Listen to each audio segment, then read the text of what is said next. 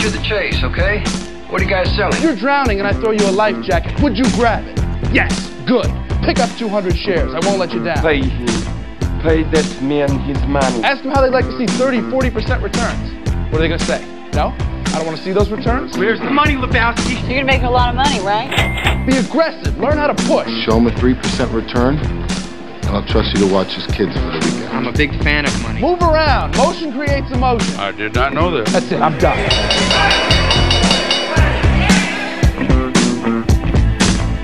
Lower picks, Stacks and Jacks. I'm Tom Howell. It's Matt Weber on the board. SP Futures down 950. NASDAQ Futures down 72.50. But we had a massive up day yesterday, so this is just a little give back, and we can blow through this little loss here in 2 minutes because we're all over the place on these. I thought, Matt, yesterday there's a chance we could get to 4,000 on the S&P futures, and we ended up getting to like 4,030. There was just no stopping any of this stuff yesterday. It's amazing what the Fed managed to pull off. Lou, how are you, buddy? I am great. Training camp is opened. Yeah. Are you coaching? No, I'm just I'm glad to see football back. Even though I think the NFL has got all kinds of internal issues, but I'm happy to see the start of football season. It's kind of like, the renewal in spring.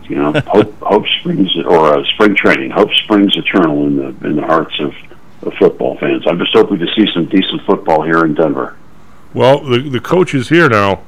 How many times, if you live a while, how many times do you replace coaches and the guy's going to come in and say, we're going to tackle harder and block harder and run faster, and boy, this training camp's going to be tough on these guys, so they're even tougher. Must have heard that 30 times by now to various teams. Yeah, we're coming in to work on our fundamentals and get back to basics and blah blah blah blah blah. Every now and then you'll get a coach who says, look, our defense sucks and we got to improve that, or we've got to improve our offensive line play, or we have to we have to get our routes sorted out better for our receivers or whatever. I mean here in Denver, the arrival of a new quarterback is something that has been it's been annual. Every year some new guy comes in, new quarterback comes in, but they're not fixing the basics on their offense. I did note, by the way, I was happy to see, it looks like the Bears are putting some offensive line talent in front of Fields. So is that something people are talking about? Who? Well, they got the kid that they drafted from last year. It was that Baxter didn't play. Didn't they bring some new guys in last week or this week? I mean, I don't know, Matty. I didn't see any big names come in. Did you? Just kind of catching up on the roster. I know that they brought in Schofield, and that got some attention. But yeah, they've revamped the offensive line. We'll see how well it does. And then they obviously have the two guys that were rookies last year that got a lot of playing time. Well, they got the center from. They signed a center, but I thought the kid from Notre Dame was actually playing pretty well. So now I don't know if he's going to move to guard or he's going to be a second string or what his deal is. The kid from Notre Dame, Mustapher. So they signed a center, but the center and the two guard spots weren't their problem. They said they had no tackles.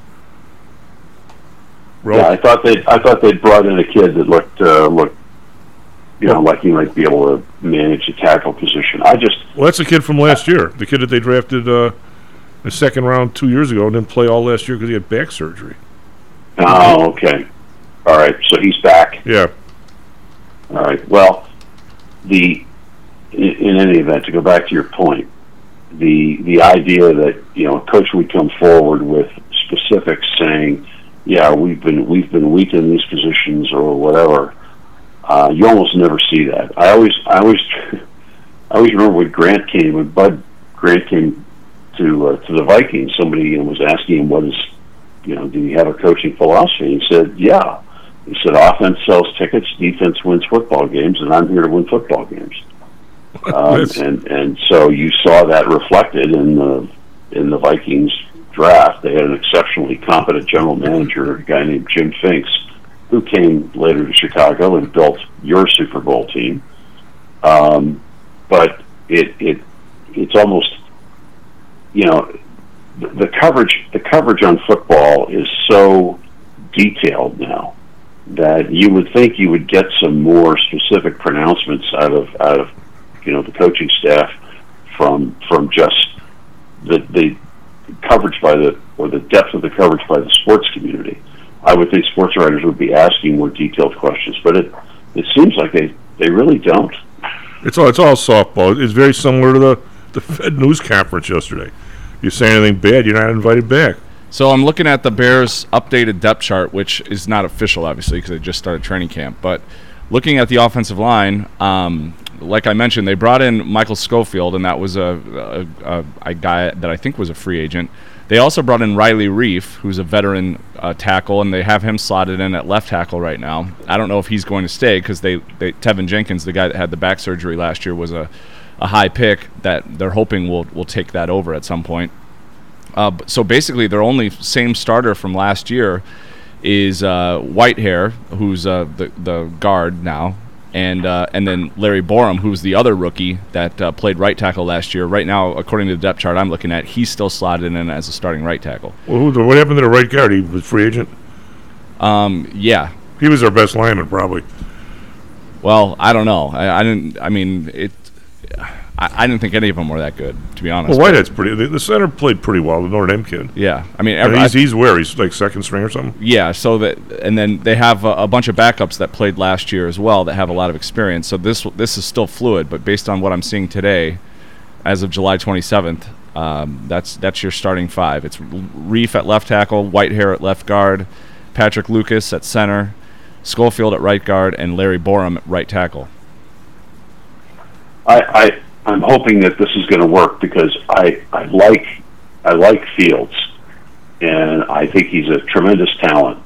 But to put him behind a line that as a rookie or as even a younger quarterback, to put him behind a line that cannot protect him or that can't give him, he's still got to adjust to the speed of the game, and young quarterbacks need time to process what's happening in front of them, unless they're Joe Burrow, and that only comes, or Mahomes, and that only comes along, not very often, once or twice in a draft or in a season. So to have, they got to give that guy time. But the big question here in Denver is whether the addition of Russell Wilson by itself is going to be enough. I personally don't think it is, based on what I saw from Denver last year. And that we'll see how that goes. And then, of course, the other story that I wanted to mention, just from an agent perspective, is the Kyler Murray contract down in Arizona. I don't recall ever seeing a football contract that required the player, or where the player had to be contractually committed to something that is referred to as independent study and of 4 hours a week, and with the specifics that it has to be done on an iPad or some other device, and with specifics like it doesn't count as independent study if he's looking at something else on the iPad or comparable language. My immediate reaction was, are they going to have a babysitter for this guy? Well, that would not be unprecedented. That would not be unprecedented, by the way. Yeah, it says in his contract he's required to do 4 hours per week of film study. As part of the contract. I don't think I've ever seen that. I don't get it. Lou, Matty Weber was not born yet, and you were lurking in the bowels of Canada. You don't remember the famous Bobby Douglas story? No, but I remember Bobby Douglas. Well, he was. Was this something that Abe Gibron? No, there's a name you haven't heard for a while. Oh, I love Abe. Was this something Abe Gibron demanded of him? Jim Dooley was the coach. Okay. So they decided that he needed a lot of film work, right?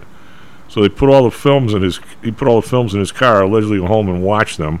And of course, he parked by Division Street to pick up some company for the film fest.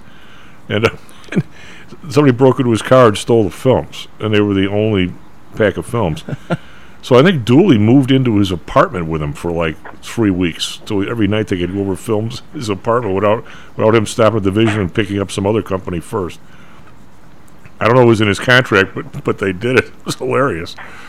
Just saying.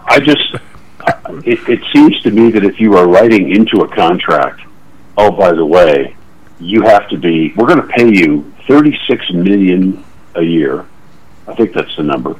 It's not guaranteed, but we're going to pay you $36 million a year. And, oh, by the way, we require you to act like a diligent professional in doing this. If you've got to write that into the contract, the guy's not worth $36 million a year. Now, I'm sorry. You know that, and I know that, but I got to believe that assuming common sense with a lot of these people is an assumption that you're going to regret.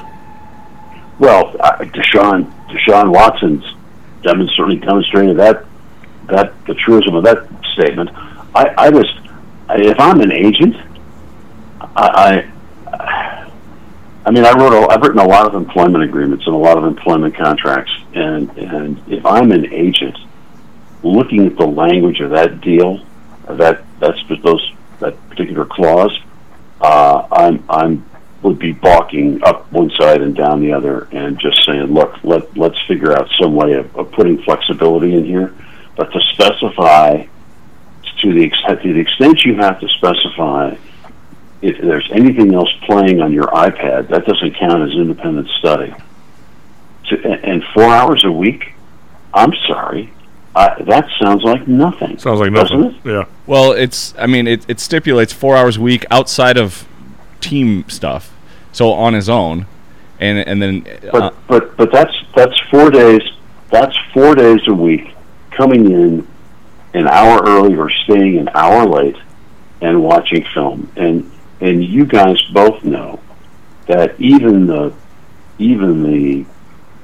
average quarterbacks in the NFL are doing more than that right now. And the good ones, the guys you build a franchise around, which is what they think they're going to do with this kid, the good ones are in there, adding an additional 10 to 20 hours a week on that kind of study.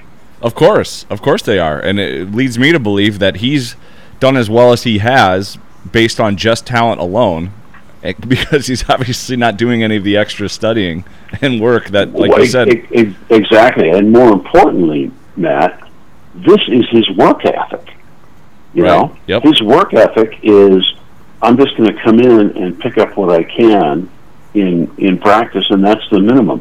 I mean, the way you would deal with this in a normal employment setting is you would tell the employee, look, we expect you to do this, and if you don't, we're going to bench you, or we're going to fire you, or we're going to demote you, or we're going to do something else, because your job performance is your issue. If you need to take more time, take it. The idea that you would have to write something like that, that he doesn't have enough self-pride or self-motivation to do this on his own, that they've got to actually write it into a contract. It's come easy That's for him. crazy. For his whole life, he's gone to football practice and probably baseball practice and every other place. Did fine, was better than everybody else. Then went off to find somebody from the opposite sex. Yes, they're exactly right. This article I'm reading says, the addendum also states that Murray will not get credit if he's not studying or watching the material while it plays on his tablet, or if he's doing something that can distract him or draw his attention elsewhere while the material is playing, such as playing video games, watching TV, or browsing the internet. I mean, how are they? So I will say, first of all, the idea that you have to write that in there tells me that this guy is not worth $36 million a year. That's number one. The second thing is, there are ways. I mean, if they're doing it just through the iPad, which, I mean, if I was his agent, I would never agree to this. But if they're doing this just through the iPad, then they can monitor him. They can monitor what's on the iPad. They can and I presume, that he will have to give them access to the iPad's camera so that they can turn it on, and sound, so they can turn it on and listen to see if he's engaged in recreational activities other than independent study.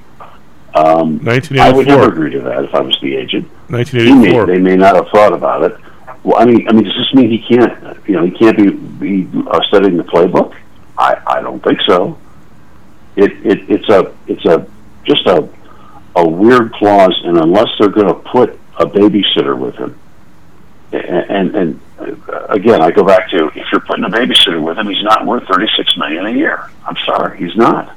I don't care how talented he is. One of the things you expect your franchise quarterbacks to be able to understand is that the job does not end once you take the helmet off. And this whole thing just but some guys are totally crazy. Some guys are really good at that, and some guys understand it and learn from it, and other guys, you just can't talk them into it. Hey, Lou, I was talking to Kevin yesterday. Second half hour, we're talking a lot about this bill that just came out. This why they call this thing they're going to spend $369 billion, and they're going to name it the Inflation Reduction Act. I mean, don't even get me. Well, I'm really not prepared to talk about it because the language has not been finalized. But I will just point to it as this is another marker of ideological purity that this administration feels it needs to put out. This focus on renewables after watching what happened in Germany, watching what and having turned off our natural gas spigots. I think it's totally crazy. Well, let's irresponsible. Well, for the next 10 here, let's. Kevin and I were talking yesterday, and every time we get to the end of his statement, it was, "Where the hell's Lou?" I've been sort of following this college football likeness thing a little bit, and the first thing, obviously, well, maybe not so obviously, is when this started.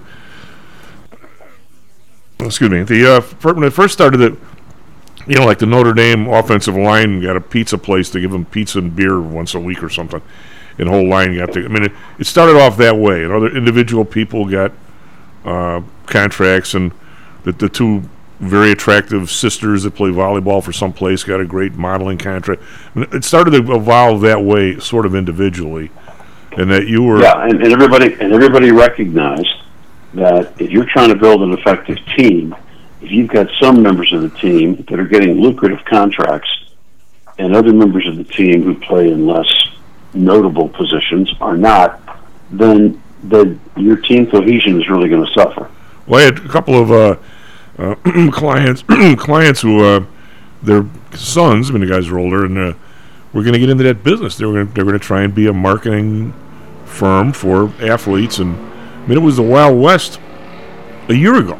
Well, now it seems like the latest I've read is the schools have essentially taken this over, and this is one of the reasons why the SEC and the Big Ten, maybe the only two conferences left. I mean, the SEC is the one I've been getting verbal messages and other things that they actually now are going out, that if they go to a high school kid, they're saying, well, you're on the offensive line, so here's the package we have for whatever, the Alabama offensive line, and we've got them doing all these different things, and your cut right out of the gate's going to be like $50,000 the first year or something.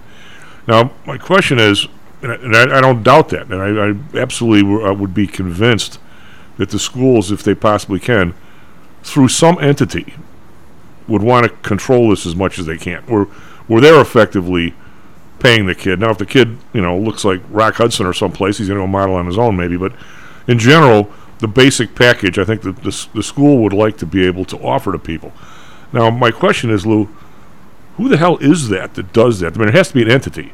It can't be the University of Alabama doing it. Is it, is the Alabama Boosters LLC or the Alabama Boosters Corp? And if they're going to actually pay these guys, like, I guess why do I have these? I always drop back into this financial analyst brain cell, maybe my one brain cell. Who writes that check? And are they an employee? And clearly they have to show up for practice. I mean, you've told us eloquently a bunch of times that if I'm hired as or we hire Maddie to do some software work well, we're paying just for the product, and he's supposed to give it to us in 30 days. We can't tell him to show up at 8, or nor should we, or to leave at 4. Not as an independent contractor, no. So obviously, how are these people going to? Somebody's writing this check, and they're writing the check. So other people got to tell you you have to be at the news, the session, at whatever. How are they going to be away from this kid being an employee and having to be workman's comp and all this other stuff? How are they going to go down this road without getting there?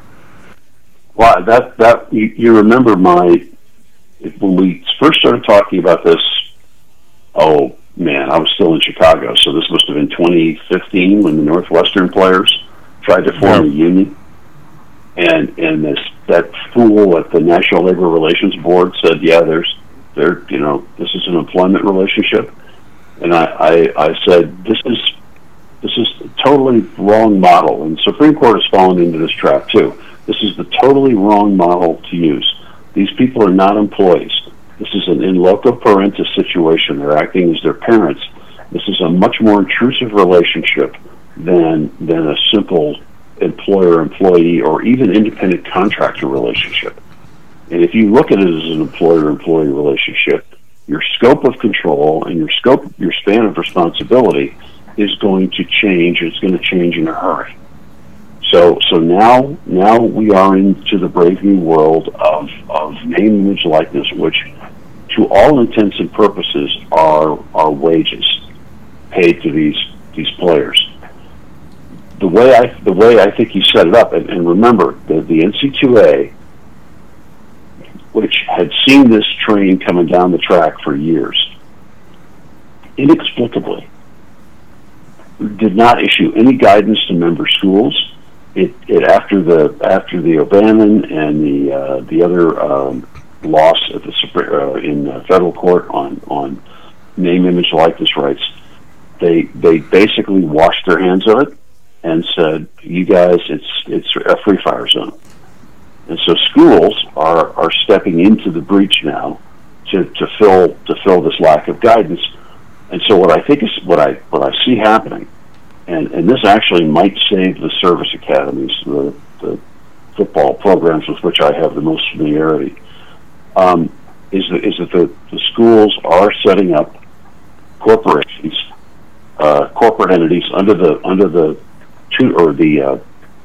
coverage of the athletic department, or having either boosters do it or the schools set up the corporations that can take and manage money coming in for the teams, and it's just a slightly different mechanism than paper bags full of cash or a new car going to a player. It's exactly the same motivation. It's exactly the same sort of worldview on the part of the donors, but it now has a patina, if I can use that term, of legitimacy, because these guys now come in, and rather than handing $50,000 to some basketball player, they're going to pay it to the corporation, and the corporation will distribute it according to how the AD has, the guidelines the AD has set.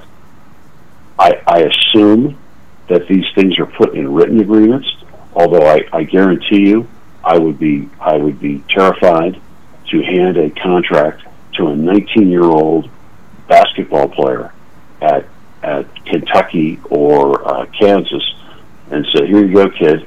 Here's your document." I would expect to see that on the internet within like 5 minutes. Guess how much money I'm getting from Kansas.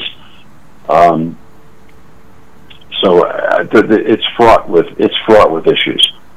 But at a fundamental level, are these guys contractually obligated to show up at practice? Are they contractually obligated to stay in school? Are they contractually obligated to do 4 hours of independent study a week? I don't know.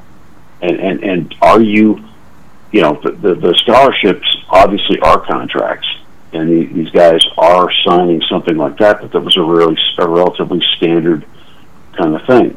What if now you start writing into a contract, oh yeah, by the way, if you if you get seen at a bar, or if you do anything to damage the reputation of the school, if you get arrested for sexual assault, if you get involved in a drinking party or whatever, we can pull this. Are we going to see character clauses in there? I mean, I'm sure they're going to try and BS it and say you're contractually obligated to show up for a 20-minute interview twice a week if asked, or something like that. They're probably going to be smart enough to not write it up that you're contractually obligated to show up for practice and run wind sprints, because then you become an employee of somebody else. But I mean, they're gonna. But they are employees, Chief. I mean, there's no difference between a contractual clause that says you got to make it to practice every day, and a contractual clause that says you got to make it to these endorsement. That's what I'm saying. Events. But there's no difference. Well, I'm agreeing with you. I'm just saying that at what point here do we say sure looks like an employee to me? I mean, because exactly. I mean, and some of this I honestly believe makes some sense. I mean, years ago, God, he's been dead for a while. I was fortunate enough to have an adult beverage or 2 or 3 with George Conner after one of these Notre Dame functions, and he said to me, Tom, guess how many surgeries I've had since I stopped playing football that were football related? And I go, I have no idea. He says like 25, because not one of them was paid for by Notre Dame or the Bears. When you start hearing stuff like that, and you're a taxpayer, and you really start to wonder about this. I mean, if Alabama and these schools really want to get on that road, and I'm not saying the Irish aren't there. For God's sake, Lou, they're employees, and you got to treat them like something. If they're hurt, you can't throw them away. I agree. I mean, again, that's why I think that the employment model was the wrong way to analyze all of this. So the next question, Chief, is if you're getting this name, image, likeness money, so that's clearly income that's taxable. Why don't we finish this up after the break, Lou? We didn't cover it in 10 minutes. We got to finish. SP Futures down 9, NASDAQ Futures down 74 for a huge update yesterday. Be right back, Stocks and Jocks. How much confidence do you have that your investments will make you wealthy? Do you truly know the odds? Welcome to Luckbox, the control freak's guide to life, money, and probability. Luckbox shows you how to gauge the likelihood of success before you commit to an investment or any other decision. And Luckbox is free for 1 year at luckboxmagazine.com/jocks. Each new issue dives deep into the current investing climate, separates the signal from the noise with relevant trade ideas, and equips you with cutting-edge tactics you don't already know. Luckbox is the essential magazine for proactive investors who are hell-bent on pursuing life, luxury, and happiness through sports, fitness, travel, food, spirits, music, and a whole lot more. Smart investors don't bet on possibilities, they play the probabilities. Luckbox is $7.99 on newsstands, but you can subscribe for 10 free digital issues at luckboxmagazine.com/jocks. Don't rely on luck. Get Luckbox at luckboxmagazine.com/jocks. Is your business being challenged by the complexities surrounding healthcare reform or other matters related to human resources management? If so, then Cognos HR can help. A longtime friend and contributor to the Stocks and Jocks radio program, Cognos HR provides its clients with a perfect blend of strategic consulting and day-to-day HR management to drive overall improvement in business performance. Companies that join the Cognos HR family are better able to manage healthcare costs, enhance benefit offerings, and improve employee satisfaction by leveraging our access to Fortune 500 benefits. Our innovative onboarding and payroll technology, along with our constant attention to detail, enables us to provide the highest level of quality service to our clients. Now, your time and energy can be focused on generating business and increasing your bottom line. We'll take care of the rest. For more information, call us at 630-401-8810 or search us on the web at cognoshr.com. Cognos HR, Innovation in Human Resources, licensed in Illinois and Arizona. Hello, this is Tom Howell, the Chief. Confused about investing these days? I suspect you are not alone. Investing was never easy, although at times it may have seemed so. I think one reason behind the current concern, although maybe not explained as such, is how the fluctuation in the American dollar and the associated politics is affecting your investments and your wealth. It may not be enough to make some money in your investments. You may need now to make enough to exceed the amount that your leadership is depreciating the value of the dollars you've worked your whole life to accumulate. That same leadership has seen fit to maneuver risk-free interest rates to near zero. Providing positive risk-averse returns in a zero-interest and declining real wealth environment is by far the toughest assignment I've ever had in my years as a money manager. I'm sure that a lot of you have heard that one way to possibly deal with this problem is to invest in so-called hard currencies like silver and gold. The idea being that they will retain their relative value in the face of devaluation of paper currencies like the dollar. To be honest, I have never been a gold bug. I've always had faith that having enough dollars and a good investment strategy was good enough. Now I'm not so sure. But I do know that if I did invest in gold or silver, I'd want to do it in the same manner as we do with PTI for investments in the market, with defined risk. If you feel the need to invest in gold or silver, we can do it using the same strategies that we use for our protected index program. No matter what you invest in, we feel that you need to know and control your risk. Find us at PTIsecurities.com. That's PTIsecurities.com. Stocks, jocks, Stocks and jocks. Stocks and jocks. You are out of control. Here, right now, right here, right now, right now.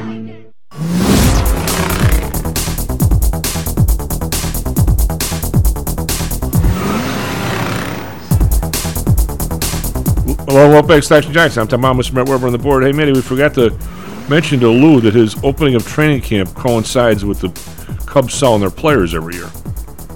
Yeah, pretty much. So we shift from maybe wanting to watch the Cubs over to we better look about the Bears because the Cubs got like nobody left. Anyway, S&P futures down 9.25. NASDAQ futures down 77. Dow futures down 41. Over in Asia, we've got the Nikkei up 99.3%. Shanghai up 6.2%. Hang Seng actually with a quiet day, down 47, only 0.2%. They're not the usual 1.5% up and down in the same place. Over in Europe, we've got DAX up 12, call that flat. FTSE down 6, call that flat. CAC around up 2, call that flat. So not much going on in Europe today, kind of bizarre.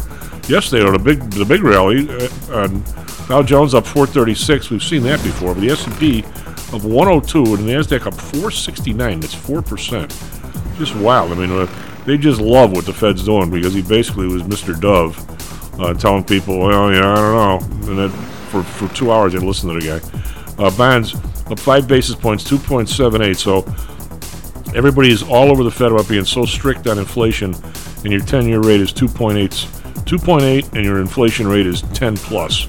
I don't see how that even begins to be aggressive, but that's just me. Bund under 1% at 0.96. Japan 0.20, which is the lowest that's been in a while. So for these guys to say they're not pouring money in this month, I don't know about that.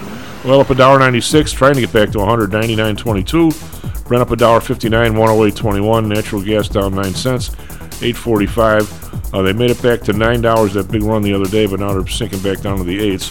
RBOB up a penny to 3.44. We got gold up 16.60. Wow, 17.35 moving gold. Silver up to 68 cents, 19.28. Copper up 4 cents, 3.47. We've got Bitcoin up 217, over 23,000, 23,015. And we have the U.S. dollar versus the euro. Actually stronger this morning with the euro up trading 101.2.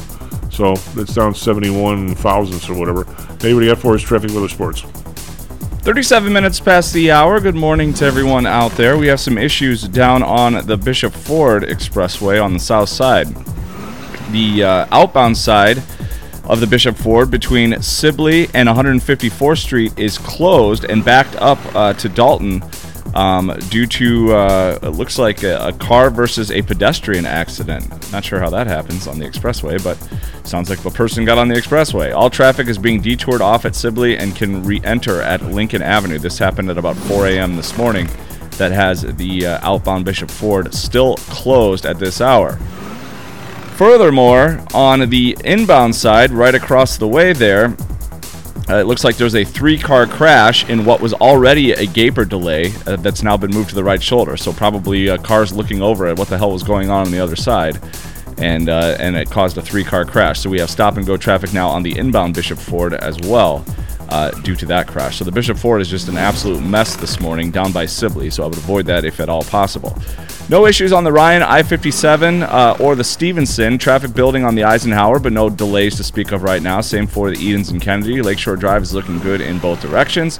Only other crash in the area is up in the northern suburbs. Lake Cook Road at Saunders Road. There is a crash, but everything else all quiet out there. Weather today, cloudy early. Could have some rain this morning, and then we should clear up this afternoon for a very pleasant, mild day, high of 81.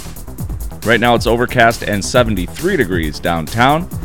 For our Phoenix listeners, rain in the forecast down there as well today, and a high of 95.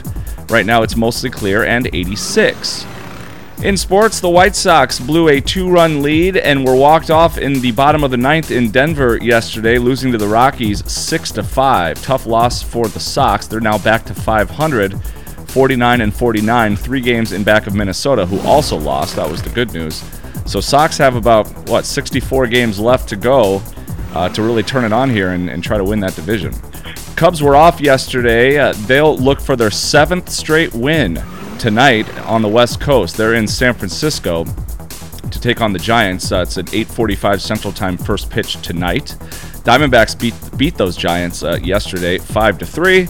And lastly, the Bears have their first practice that's open to the public today up in Lake Forest. It says it's a 10 a.m. scheduled practice. Bears, of course, have 20 new guys from last year, including 11 draft picks that they brought in. So they're projected to have at least one new starter in every position group except for quarterback, obviously, and then David Montgomery at running back. Everyone else, every other group will have at least one new starter. Chief. Well, the defense, they have Quinn and Roquan Smith are declining to start camp. Who else do they have that is even? Who else is a elite player on the defense? They have a couple of backs that are pretty good, but still. Yeah, I mean Eddie Jackson, the safety, has had some good years and some sort of mediocre years in his first handful of years in the league. And then they really like the cornerback Jaleel Johnson, who's been really good. But other than that, yeah, it's kind of a lot of no names and young guys, and they're bringing 11 draft picks from this last draft where they really stocked up on picks, which is what you've been asking for. So we'll see if that works. And then on the offensive side, completely reworked offensive line, new wide receivers, and they still have Cole Kmet, still have Darnell Mooney, who they like those guys, obviously Montgomery. They're not going to be very good this year, I don't think, but we'll see if we notice some changes in some of the fundamental things that they really sucked at last year, like pre-snap penalties and just really undisciplined play, turnovers, etc. Let's see if they can clean some of that. Well, the defense, you lose Goldman, Hicks, Khalil Mack, and who's the linebacker, Trevathan. Even though he'd been up long in the and all those guys missed half the season last year. Well, I'm saying you take that amount of that's why you take that amount of talent off a team. I get this feeling. I think those guys probably average to each play about 8 games. Well, I mean, that's what I was going to kind of bring up because we get back to Lou and this other stuff. But I get this feeling when you got basically a crap team, all your veterans are always going to be hurt. I agree with that. I mean, I think if everybody, yeah, because people play hurt. They don't rest enough. You got to also have to remember that under the collective bargaining agreement in 2011, and then the new one that was signed after that, they restricted hitting practices, and the nature of the game, it's now because you can't hit. Your running game and your offensive line game really doesn't start to solidify until much later in the season, if at all. It seems to me that your opening weeks are more of a 7-on-7 passing game than they are the kind of ball control, whatever that you can develop once your running game gets going in. I think that the ability to communicate or put in schemes that require a minimum of hitting, that require less practice and less full speed practice is the mark of a successful program, and some of the coaches have adapted to that and some of them haven't. Lou, you mind if we switch gears over to this? Again, I don't want to. Well, let me finish my thought about the name, image, likeness. Yeah, go ahead. So this money is clearly going to come to these kids as income, so it'll be taxable. But now, are we taxing? Are we going to?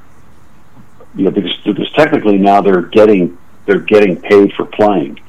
Does that mean that the scholarship benefit, that is the educational value that they're getting, that becomes income as well? Because it used to be the trade-off. You come in to play and you get the education for free. but now you're being paid to play. Does that offset the value of that education? I think they're going to try and tell you. I think they're going to tell you that you're not being paid to play. I mean, I'm going through this as maybe a lawyer would, but I wouldn't be a very good one. They're going to say that this is because the offensive line is going to show up at Matty Weber's bar once a week, and we have all these obligations to show up and do interviews. That you're not being paid to play. That it's exactly the image and likeness, and it's totally separate. My response to that would be that the NIL contract is dependent on your status as a player. I'm with you. I'd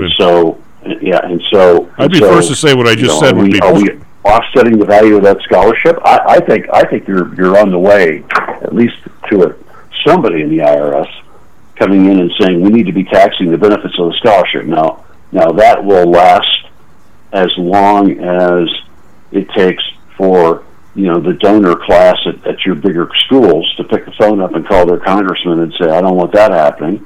But I think that's a reasonable interpretation. Well, you're getting very, very close to Rick Tellender, as Kevin and I were talking about, where these are essentially college-sponsored professional teams. And at some point, exactly what they are. Well, this is our for basketball and for football, and to a lesser extent for the other sports. These are our minor leagues. This replaces the club system that Europe uses for soccer and rugby and other sports. Well, I think you're getting very close, if not there already, to having the Notre Dames of the world and the Indianas and Purdue's, where this is our sponsored pro team where everybody gets paid. And oh, by the way, if I'm the state of Indiana, I know this would make me very unpopular, but that's okay. For 4 years, I would like to be unpopular. I'm dropping a ticket tax on Notre Dame in Indiana. Anybody thinks that should be immune from an amusement tax because it's a Catholic? That football team is so far away from that church. It's like me being how far away from I being a jockey this afternoon. I mean, we're not even close. I mean, you're going down this road, and I don't think they know where they're going, Lou. And I think they're going to get they're going to up in a spot where they're not happy. And I don't understand at this point why Notre Dame, Purdue, Indiana, John Carroll, all these schools, why you don't have a club football team of like regular people that go play like a club rugby team. I mean, you got no more chance of being on that team than the Man in the Moon, the regular team. And it's a professional team. I mean, it's a professional team, absolutely. I mean, we're there. I mean, and it's always been kind of on the fence. And some of us, Chief, a bunch of us have been saying for 40 years that this needed to happen, right? People have been saying this needed to happen. The players need to get some benefit of their system and of the system in which they're operating. Okay, fine. You're going to pay them. Then they now become professionals. They become employees, and that flexibility that we had with the in loco parentis relationship, which I think is the right way to look at this, is now going to disappear because they're going to become employees. I think they've been employees for a real long time. They just haven't been paid. Well, that is certainly one outlook, and certainly that was the outlook of a number of sports academics who said that we need to acknowledge that these leagues are now professional leagues, and that these kids are pros, and let's just get rid of this whole NC2A amateurism issue. Well, when you get the idea that these recent court rulings have killed that, I would think. Well, the idea that the coach makes $10 million a year and the quarterback makes allegedly nothing is kind of crazy to me. I mean, anybody economically would say this is kind of nuts. If you're worth that much to a place and they're taking it out of your hide, it's one thing if we're playing billiards and nobody gets hurt. Well, you're getting a free education. I mean, that was the argument, right? Except a lot of those kids don't even graduate. The third year they're gone. Of course they don't. That was the big lie that was involved in that whole system. I'm getting a free education. Hey, that's great. If in fact we were putting the same emphasis on your education that we were putting on your sports ability, I might buy that, but we're not. You're taking. As one of my old coaches at Air Force used to say, yeah, we're going up.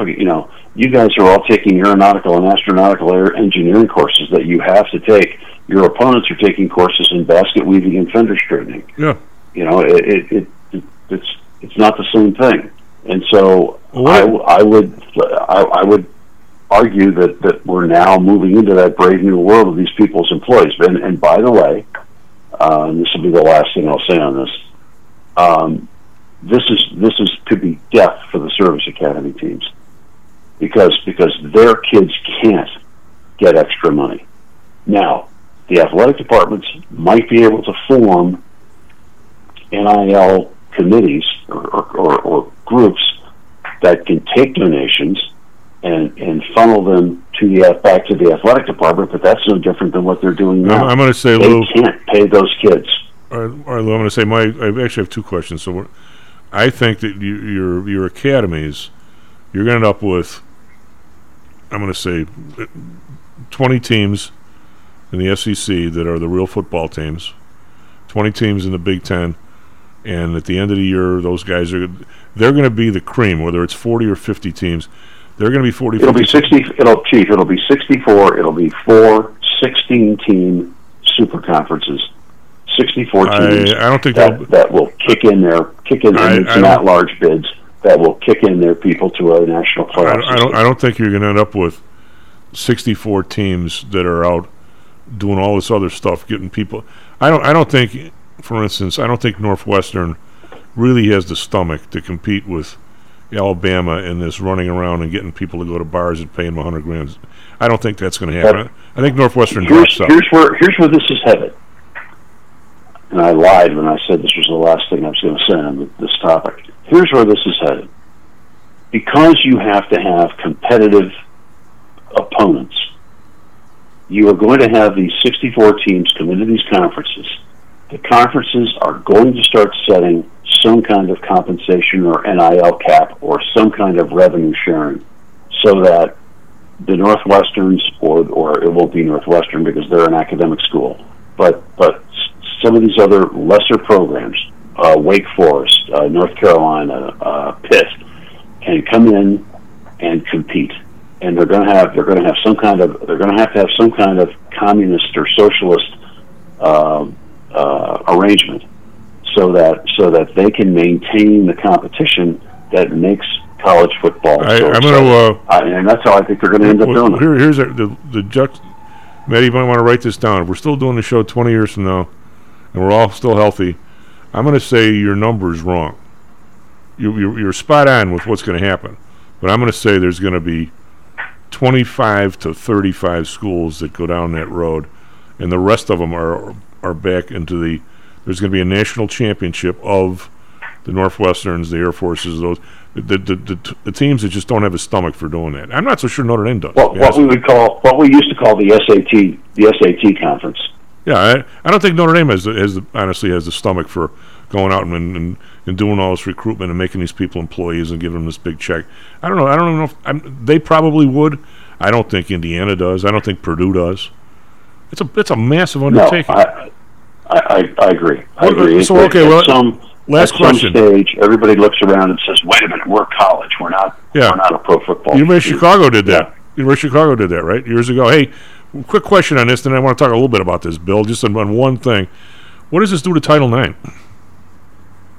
Oh, yeah. Oh, no. It creates all kinds of inequities for Title IX to play up. And we actually talked about this about 4 years ago, where I said, okay, you've got all this name, image, likeness money pouring in, but if I'm a female athlete in a lesser sport, or even not a lesser sport, let's just say women's basketball, I'm a female. Well, I can't even say that anymore. I'm an athlete playing women's basketball. I'm not going to get the same payout as these other guys. And Title IX specifically says you cannot allocate resources that way. Yeah, well, hey, my question, not necessarily on this. Well, I guess it's going to be on the bill itself, but it's more of a general question, Lou. I read somewhere, and this could be totally wrong. I thought I read somewhere that up until a few years ago, there hadn't been a bill. This can't be right. There hadn't been a bill passed in Congress, a funding bill that had specific companies' names in it. Since there has to have been some of the defense bills, they must be they're buying the plane from Boeing or somebody, since World War II. It just wasn't done. Now I think they're all over these bills. The drug companies that are going to get the money. And I'm looking at this thing, and I've been, as you know, I'm in an industry that obviously has gone from a real lot of people making a nice living to a few people making embarrassing, big amounts of money, and nobody else even being in the business, and nobody seems to care. Nobody seems to care, and because those guys they run the regulation, they run the rules, they run the senators, they run everything. And I'm looking at this bill. Now this is the Inflation Reduction Act, which is the biggest load of crap. 725 page of legislation, but here's what if passed and signed into law, the act would include funding for the following. I'm just going to read off a couple of these. Manufacturing clean energy products, $10 billion investment, tax credits to manufacturing facilities for things like electric vehicles, wind turbines, solar panels, and $30 billion for additional production tax credits to accelerate domestic manufacturing of solar panels, blah blah blah. What about nukes? All right, well, $20 billion for the. My point is, Lou. I think there's a name attached to all this, and I'm reaching where I'm going with this. And by the way, the person I quote all the time is this kind of unusual attorney out of Denver named Lou Michaels. Oh no, I know where you're going with this. Yeah, we've talked about this. But I don't know that you and I, no matter what business we're in, and take us back to when we were 25 years old and somebody gives us $2 million and says, "You two guys seem talented enough, go find yourself a business." Lou, I don't know that if you don't find a way to put your nose up the ass of government, that you can compete in this country anymore. If you're not tied into these guys somehow. I mean, research. Look at this: $27 billion clean energy technology accelerator to support deployment of technologies that curb emissions, and $2 billion for breakthrough. I think people are all over this bill, saying that's me.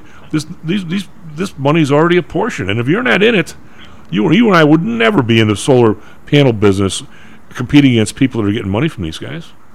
I mean, listen, this is how, and having done some government contracting work and advising, so if people are already teeing up, you have the normal cast of characters that specialize in government contracting work, and they are lining up minority businesses, they are lining up women-owned businesses, they are lining up veterans-owned businesses, some of which have not, could not spell solar panel if you spotted them, the solar. And they are lining these groups up to act as fronts for the distribution of money. And you know as well as I do that a sizable portion of that money, I mean, wow, how much of the COVID money got diverted that we think is just gone? Like $300 billion, $400 billion dollars.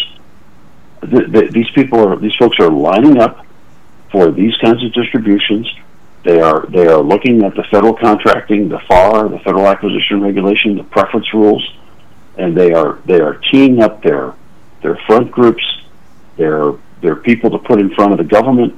They're looking for every protected category person they can find to prop up organizations so that when they go to the congressional entity or the regulatory entity that's going to disperse this money, they can say, "Look how diverse we are," or there's going to be very, very little in terms of that's going to be the functional equivalent of the startup outside of the big players. Well, this one, if you really want to get, it's a scam. It's wealth redistribution, but it's being done in a scam. What was the word I heard the other day? A scammerish kind of way. But it's not redistribution, Lou. If you really want to get pissed off, to end the show with you.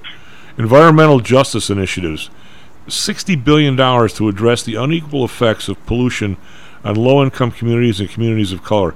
I will bet that's an income redistribution move. You know what that is. You know how that's going to go. Well, how many pastors in Chicago, in the South Side of Chicago, are going to come to this program with their hands out? Well, that's my point. The pastors will get another Rolls Royce, but the average person that we know in the South Side that I rode the bus with yesterday, they're not going to see a dime of this. Of course not. They're not going to. These are wealth payoffs. These are political payoffs to keep that ideological purity rolling in on the Democratic Party. And I'm focusing on the Democrats because this is their bill.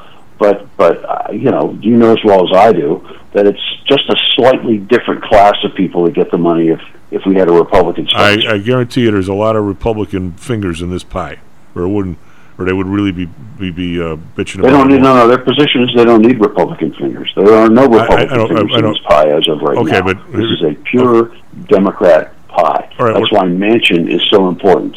All right, what I'm saying is, and this is the one thing I get somewhat from the right-wingers, which I don't really get from the left, maybe because the right's not in power, but this whole idea that when all this money is largesses, that none of the, well, here's one for utilities, are going to get $30 billion. I mean, we really need to give Commonwealth Edison money.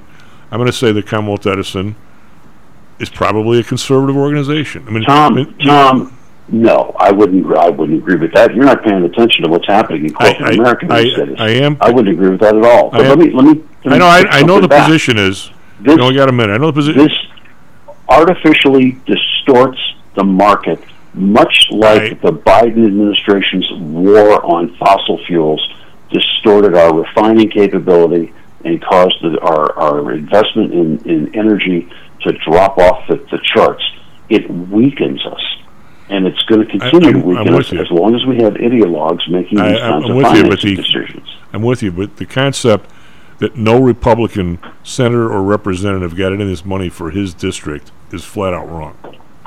I'm just saying, as far as I know, there's no Republican support for this. There might not be. It doesn't mean that in committee. That's why Manchin is in the middle of it. Lou, that's why these guys, as much as they try and argue, and that's my point all along, as much as they stoke the argumentative fires between you and me, the fact is, in those committees, they're not stiffing the Republican guy with a big zero. It's not happening. He's getting his piece, too. Well, if it looks like it's going to pass, you've got people lining up now to try to help the people in their districts get that money. Absolutely. Yeah. But as of right now, there's one more wild card in the Democratic deck on whether this thing passes. And it's just like all these guys. He's going to vote for it. I don't know. But it's just like all the people that are trading in Congress. They're Democrats and they're Republicans. They're not one or the other. They're not going to snitch on themselves. They're not going to snitch on themselves when it comes to campaign, and they're all going to split this up. Democrats might do a little better, but it's not like the Republicans are stiffed. I'm not so sure right now. Maybe a little bit later. That's why I say it's a mistake to jump on this bill right away until we actually. Well, I'd like to read out whose names in here. Maybe we can go work for them. They're getting all this money for nothing. Money for nothing, and your chicks. Hey, we have Mr. Dan Janinas coming up. Lou, thank you. Good stuff as usual. SP Futures down 10. The NASDAQ Futures down 79. Are you one of the millions of people who suffer with pain? Do you wake up in the morning with stiffness in the lower back or neck? Why are you using medication to cover up the symptoms without treating the actual cause? Painkillers, muscle relaxants, and anti-inflammatories are not the answer. At ChiroMed, physicians are trained to detect the cause of your symptoms and to correct the underlying problem. If you're ready to listen to common sense and do what it takes to make changes in your body that can affect your health for the rest of your life, give ChiroMed a call and set up a complimentary consultation. They are located in Orland Park and can be reached at 708-403-2727. 20,000 patients over 22 years have been treated at ChiroMed, and over 90% of them have had positive results without medication or expensive surgery. Isn't it time you did something good for your body too? Give ChiroMed a call, 708-403-2727. That's 708-403-2727. Let's get you pain-free and living again. Hi, I'm Audrey Johnson, owner of Home Source Realty and frequent contributor to Stocks and Jocks radio show. If you're thinking about purchasing real estate, this summer could be a good time to shop around. Whether you're a novice or seasoned investor, low interest rates and a good inventory make adding bricks and mortar investment to your portfolio an interesting possibility. Many a great fortune has begun with the purchase of property. Call me today for your personal investment consultation, and I will be happy to get you started on your path to prosperity. You can reach me at audreyjohnson@realtor.com or call me at 708-349-3456. That's 708-349-3456. Interested in promoting your business to a high-end audience comprised of entrepreneurs, traders, executives, and the everyday business person? Consider advertising on Stocks and Jocks. With a devout listenership covering the Chicago market, along with a vast online presence, advertising on Stocks and Jocks may be just what it takes to put your business over the top. For more information, contact me, Matt Weber, at matt@stocksandjocks.net. That's matt@stocksandjocks.net. Hear ye, hear ye! The Homer Broadcasting System is on the air!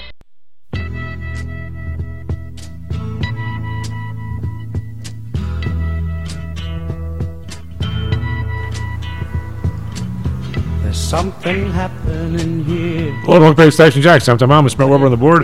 SP Futures down 12, and NASDAQ Futures down 89. A little bit of a give back here. I don't know that we'll stay there, but we have the huge move yesterday. Mr. Dan, you with us? I'm here. How are you, buddy? Did you ride that rally like a horse yesterday? What did you do? Well, we did actually see a nice rally in our names yesterday, but no, we're not stepping in and putting new cash to work in this market necessarily. We're staying with what we do best, which is looking for income opportunities, and there have been some good ones. So, we participated in the rally, but we have been fortunate to not have participated in the sell-off this year. So we're looking pretty good right now. Yeah, we actually been pretty long through this whole mess too. Although I think if we did that again today, I don't think we'd stay long very long. We were able to roll some calls up the other day, but it is so bizarre. We rolled. We were short the 296s in our protected program, and we took the opportunity to roll them to the 298s as the Qs went down to like 290. So but any time you can roll up for a credit, we usually take it because we like to be a little long, or our clients like to be a little long.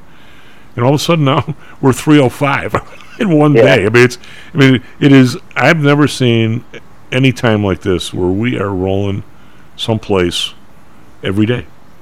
And there were times when you did that once a month or two, and now this is crazy. Dan, to me, the amount of money flying back and forth in every word these people talk.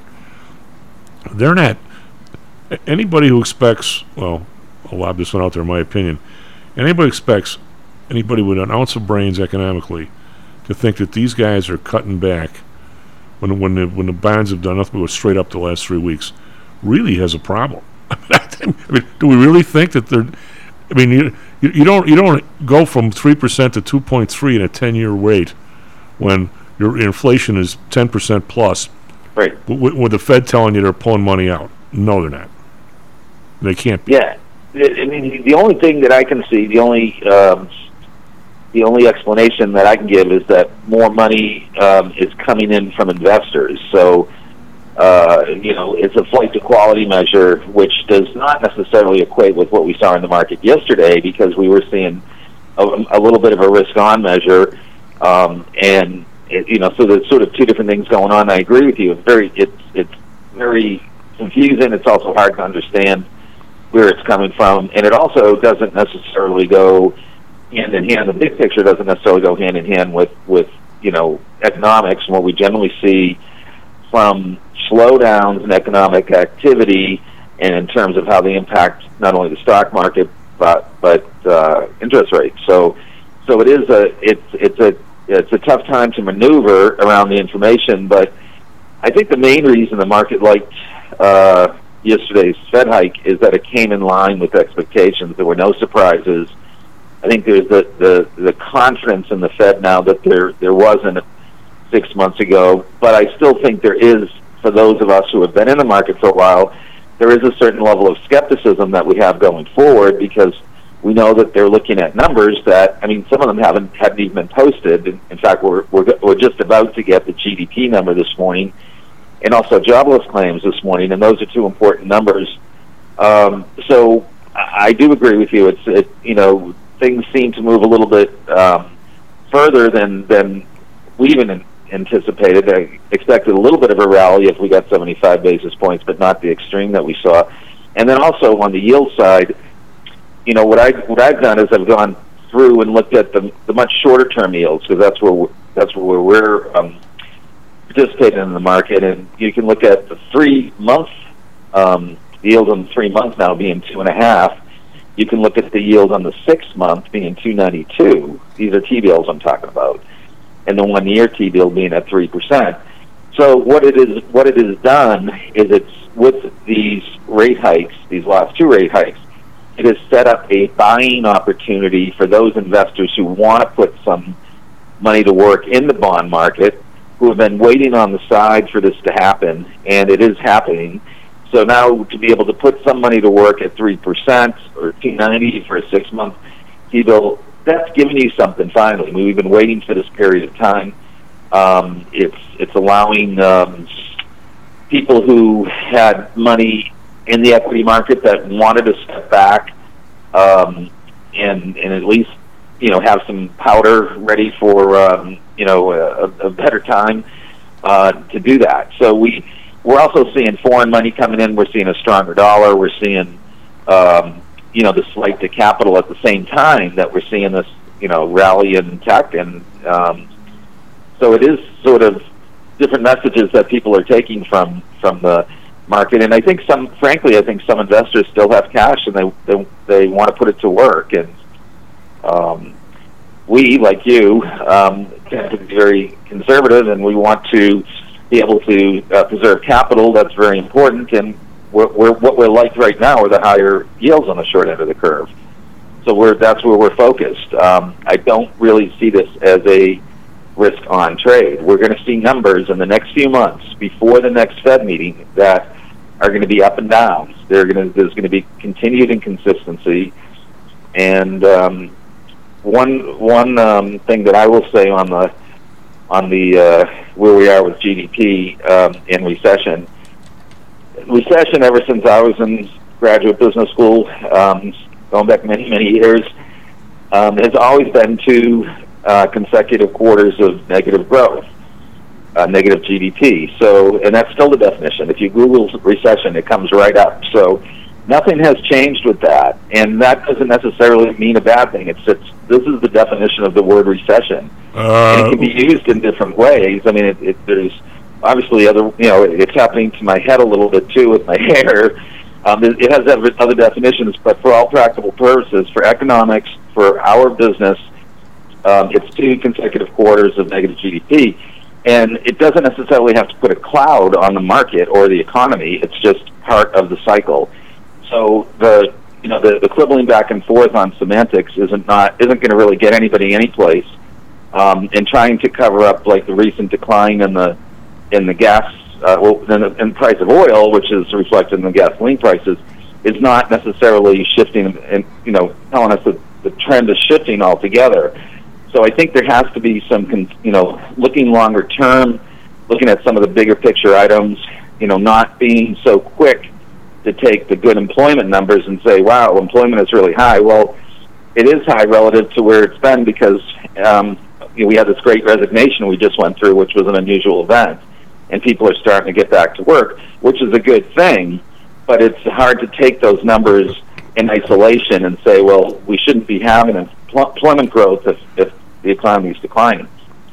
For the second day in a row, I've had a very, very intelligent guest, yesterday being a professor, and you're almost like a professor.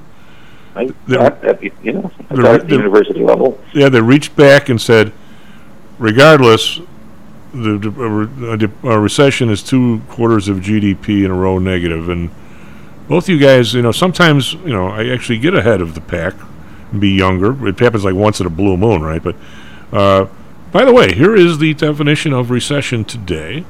According to who are these guys? The National Bureau of Economic Research, NBER, the official arbiter of U.S. business cycles. Now, Dan, you and I and Russell are, we know our stuff pretty good, but we're not official. Just saying. Unfortunately, we're not official. You got to be official. Recessions typically produce declines in economic output, consumer demand, and employment. The NBER now considers indicators including non-farm payrolls, industrial production, and retail sales, among others, in designating the start and end of U.S. recessions, usually months after the peak and trough of the business cycle. Now, there's a load of bullshit, but that's the new thing. It's not 2 quarters of growth, negative growth. Just saying. Yeah, no, I mean it is what it is in terms of that has historically been the definition, yes. And it doesn't necessarily mean it's a harbinger for anything going forward. It just means that's where we are, and accept where we are, and do look at the positive things out there. The employment picture is relatively positive. It's positive to see people getting back to work. It's positive to see the supply chain issues starting to get resolved a little bit. It's positive to see commodity prices coming down a little on, well, at least when it comes to oil. But there's still some really big picture issues out there when it comes to oil and energy and what's going on in the Ukraine. I'm concerned about what's going on in Europe. You know, Europe is a big player in the global economy, and they can't just have their issues there are not going to be in isolation. So you have to take a look at the full picture and how it's impacting people around the world. And we do have other major stresses besides the war, besides what's going on in China right now, which is kind of hard to wrap your hands around. But there's still the talk of continued lockdowns there or more shutdowns in the future. And it's hard to get comfortable with productivity increasing and growing at a faster clip right where we are today. So I would say that this period of negative growth is going to continue. The period of inflation is there, and it's not. I don't know if it's necessarily going to get worse, of course, but it's staying where it is for the time being, at least for the last 6 weeks. And it may be, we may start seeing some numbers come down. They're talking a range of around 6%, although their target is 2%. It's going to take a little while for that to happen. And it's going to take a while still for a lot of the inventory, the housing market, they're saying is, depending on where you are, I see an amazing amount of construction still where I am, and I see houses selling very quickly. And I talked to people, I was talking to some clients on the West Coast yesterday who said, they were referring to the housing market changing there, and in their minds, a change in the housing market slowing down means there are no longer 20 bids on a house. There's only 10. So, we have to take some of that in perspective. We still have a period to go through of this contractionary period has to be. We have to let it do its natural course, go through its natural course, and see the slowdown. And what ends up happening at the end of it, or not necessarily at the end of it, what is happening is that we get price stability, and we get that. And once we get price stability, I think that's when more confidence comes back into the market. Dan, I'll make you a bet that neither one of us can pay. Maybe Matty Weber's young one. I'm going to say that of their current policy, if you're under real numbers, Jerome Powell's grandkid will be dead before he gets back to 2%. I think you're right. I think it's going to take quite some time. So I guess if you look out far enough, everything's okay. Yeah, right. It's exactly. It's a. I want to ask you, somewhat of a behavioral question. When I say behavioral, I'm more of a behavioral economist than one who knows the numbers, or at least that's what I studied more of a long time ago. I listened to Jerome Powell talk yesterday, and I look at what's going on with his bill, and I'm trying to tie the two together. He nowhere in this world. You look at the market rally yesterday, and you look at people who benefit by that. And by the way, all my clients do, so it's not like nobody that we know does. But you look at the benefit and all this stuff. Something that's happened in the last 12 or 14 years is the theys, whoever the hell the theys are convinced that regular people shouldn't make any money by loaning money to other people. That only they get to do that. And when you talk about, and by the way, thank you. I had several clients went and got the PC&E stuff last week, and at 4%, and they're happy as a clam to be getting something for 11 months. And yet, I know in my heart of hearts, the money they just gave PCE, they're going to lose 6 to 8% on value in the course of the year. And I think that is abominable, and I believe it to my very bones. And yet, you listen to these people we hire. Jerome Powell doesn't have any problem in having the rates for some people being 2%, and then other people getting almost free money, and other people. If you put your money in this 10-year thing at 2%, or what is it, 2.7? Let's say 3. I'm going to say at the end of 10 years, you've lost 60% of your wealth. The way things are going, am I the only one? I know you do. I mean, this is insanity. I mean, and people are thinking now this is the way it ought to be. No, it isn't. No. It's not the way it ought to be. If I have cash and you're using my cash, I should get paid for it. What makes you think that you could use my dough for free? And yet all these guys now are convinced that they're supposed to be able to use your money and my money for free. Or damn near. And it's an attitude that is permeated all the way up. Must be because those guys are getting money from the people who are benefiting from that. But you know what? Dan, that's not right. And until we decide that the savings and loan, if they're gonna do mortgages at 6%, they're gonna give the guy giving them the money at 3.5%, and the 2.5% is the vig of doing the mortgages, having the people, having the building. We're not close to 3% risk-free money yet, and that's where we ought to be. Yeah, no, I agree. I absolutely agree. There's still ways to go, and I do think the time period is fairly extended, and by seeing like signs here or there that things are moving in that direction, for example, gas prices coming down a little bit, can't jump to conclusions that it's moving faster in that direction than what's really happening. So that's why part of it is waiting for the numbers. Part of it is really just being aware of what's going on and being able to say, yes, we are in a recession. But to go to your point also, I think in terms of how to invest and how to really capture the yield that there is out there, we did talk about PG&E.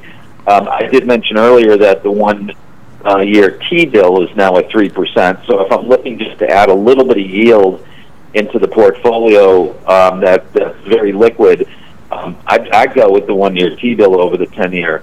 The 10-year may have room to come down because of the flight to quality and because of the investment, but I think that the shorter end is now starting to have some attractive yield, although again it's quite a bit behind where inflation is. Another name that I had mentioned last week, which actually I think is as important, if not more interesting than the PG&E, is ADT, which is the security company. They have a 4 1/8 bond that also is due in 10.5 months. It's June 15th of 23. So 4 1/8 coupon, ADT, double B rated, strong credit rating, neutral equity rating. We've been buying them at 5%, and when I say 5%, that yields maturity. So to get 5% in a bond that's less than a year in maturity, you're getting a couple hundred basis points over what you're getting, and I wouldn't say it's a free ride, but it's a pretty much a give me. And these names, we're not going to see any major either of these businesses default over the next year. That's ADT. ADT, yeah. Apple, Dan, Tom. Okay. Yes, the security company. So that's another name that is giving you some good yield, very conservative, and certainly better than what you'd be getting if you were if you had your money in a cash account or a money market account right now. Another point that you made earlier, to go to your point, there is this period of time when the banks seem to take advantage of that spread. Now, a plug for Interactive Brokers, they'll soon be paying 1.87% on the idle cash, but you're not going to see that at your regional bank or your local bank, or you're not going to see that at Fidelity or Schwab. You're going to, IB is out ahead, Interactive Brokers is out ahead when it comes to that. And that's one of their selling points, is that you're not paying the rates on the margin side that you'd be paying, but you're also getting a little more money on the cash side.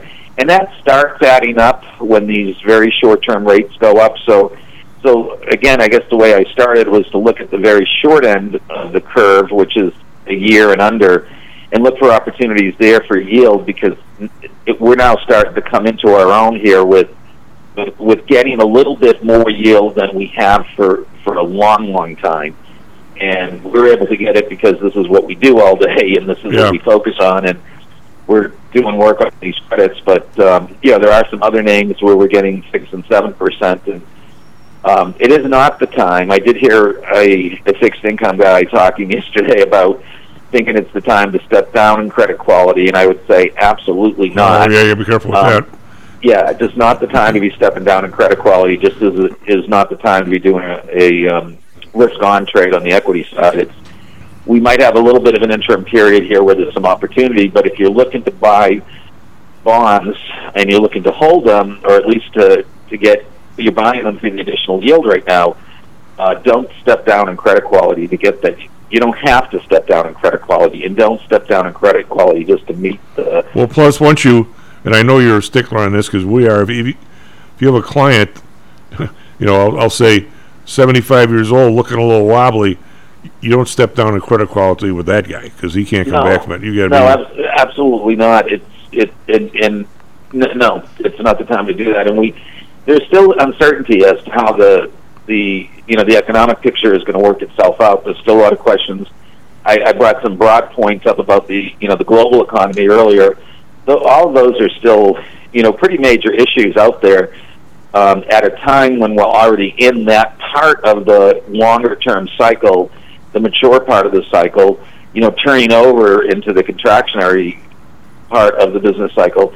That is a natural part of the cycle, and it's how it's managed that I think is most important. So look at the yield on the short end. I think that's where I would be focused. Look at some of the double B and triple B names. Don't go out too long because then you are going to be dealing with interest rate risk that's difficult to predict right now. At some point down the road, it might be easier to see. We do think the yield curve remains inverted, which means short end is, yields on short end are at the same, if not higher, than yields on the 10-year. That is the case, but try not to time that market. Just try to look for the yield, and if you have money to put to work, and you don't want it to be sitting at zero. Here are a couple of opportunities, and Dan, we have a couple of requests. I want to ask you one other thing for me, but I'm asking too much on my own. One of the guys, or several people, have asked me, since they know you know more about it than I do, the total silence in the world regarding Chinese debt, even though we've seen pictures of bank runs. What is the status of dollar-denominated debt? No, we actually have some clients, thank God not through here, that are sort of involved in this, and I don't like to call them up and say, by the way, how's your stuff doing? But I'm darn curious. What is the status of all that? Are they paying? Are they in arrears? Or I've heard there's some non-performing loans. I don't know how many. Is that a big issue? I know they stopped. They're less than $1 trillion in the U.S. bonds now, the Chinese. And you got like 3 minutes, 4 minutes is a big topic. I mean, what is the status of these people? Are they just hoping and praying, or what? Well, it's we have stayed on the sidelines of investing in Chinese debt because the information flow has never been there. So when we're looking at buying, for example, one area like Evergrande or some of the other property companies, as they refer to them, that has gone through the credit markets to access capital, and people have invested in the Chinese real estate market or the Chinese property market as a whole, and they've tried to mimic what we do here in the United States. However, they don't have all of the precautions that are set up that we have, which would be parts of the indentures or parts of the legal agreement of the contract of the bond. So it's very difficult. The Chapter 11 process that we have here in the United States is pretty, it's been set up for many, many years, and we fortunately have not seen a lot of defaults, and it's a new phenomenon for the Chinese, and I'm very concerned about how much information I would have if I was an investor in distressed Chinese debt, or if I was an investor in something that became distressed, and how difficult it would be to get information, and how long that workout period would be, and whether you'd get any recovery at all in some of the riskier, real estate deals that that are out there. Okay. So I would say that the access to information is really what would keep me away. And yes, it is a problem. It's just a problem. I don't want to use the analogy, but of anything like the virus or anything like that. But I think it's a problem that could be. I would say it's probably not covered. The most diplomatic way to say it's not covered as much as it should be. I do. If you watch Bloomberg Business News, you will see more coverage on what's going on the Chinese credit side. Is there You're looking to get information and see, but I do not see it as an opportunity. I see that as being, you might as well go over to Macau and do your gambling than actually invest in something that is presented to you as an opportunity. The banks having trouble. The banks having trouble, and some of the property people having trouble. I mean, I've heard some of that. Okay, because obviously I wouldn't have known about it if I didn't hear about it. And those are investments that, I'll use the term, went through whatever system there is. You went over and you changed the dollars into the Chinese currency and you invested that way.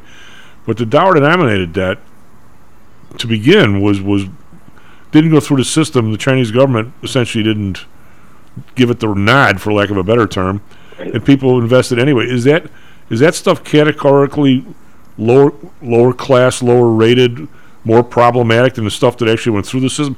If the central bank can't handle the stuff that they know about, how the hell they're not even worried about stuff they don't know about, are they?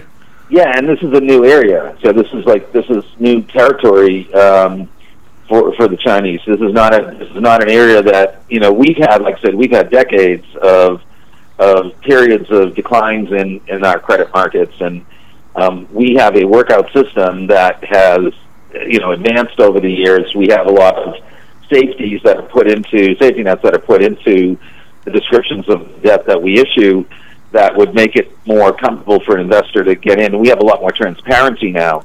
The weaker credits, the U.S. credits, the smaller ones in particular, are the ones that are going to be very hard to get. So if it's a big deal, even if it's in U.S. dollars, you're more likely to be able to get access to information. The lead people on those, if you have a New York banker that's sort of leading the workout or the restructuring, I would probably have more confidence than if I had a banker in say, Beijing that I was trying to work with. You would want to have some sort of, if you get to a point where you want to invest in that, or you have invested, make sure you find a local person here that can explain all the nuances of the recovery process, because there is not a lot of history, and it's very likely that people who have invested in those are going to get shut out if their problems continue. Yeah, well, thanks, Dan. I mean, it's an area I've got some questions on, and obviously you know more about it than I do. I don't think you've got exposure there. I know we don't. No, we definitely don't. We've stayed away from it for those reasons. And I mean, if you want to look at a proxy, our market right now, in general, our real estate market looks strong. But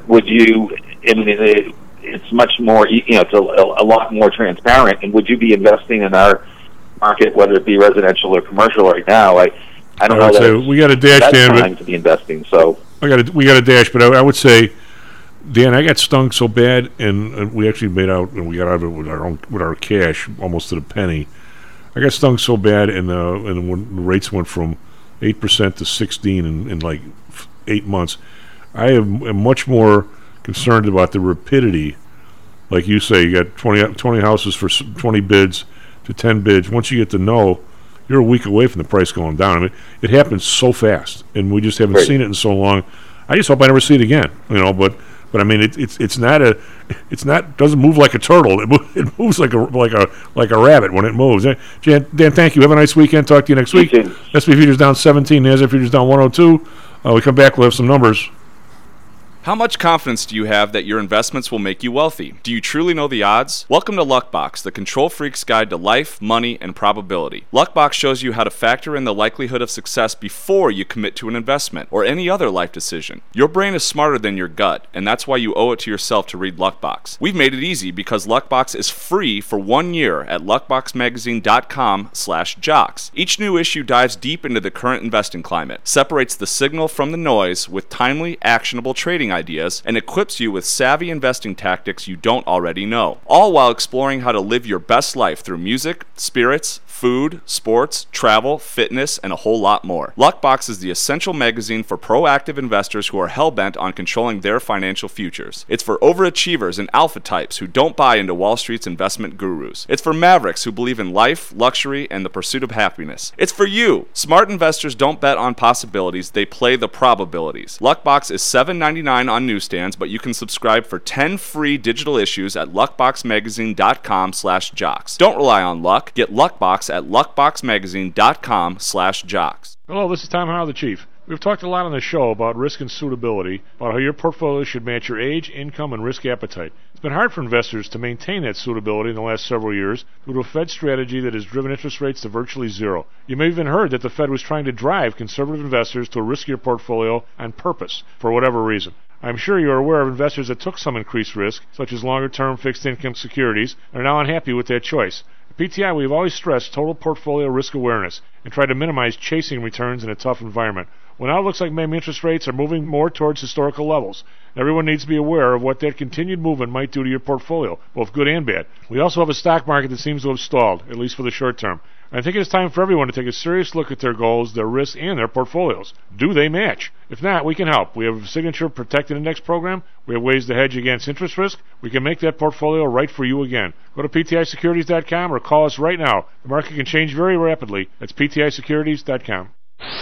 Stocks, jocks, Stocks and jocks. Stocks and jocks. You are out of control. Here, right now, right here, right now, right now.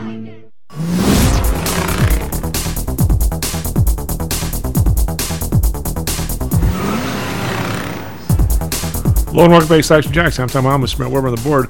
Well, we've had during break, we're all over the place on these S&Ps. We're down 18 as the GDP, or the second quarter GDP came out minus 0.9 versus a positive 0.3, but it's not as bad as the 1.6 decline predicted by the Atlanta Fed. Now we're only down 8 points, so I don't know what we're finding positive in here. PCE, which is Paul's favorite inflation indicator, is up 6.2% from last year. If you believe that, I got a bridge, Matty, a nice bridge for sale just for you.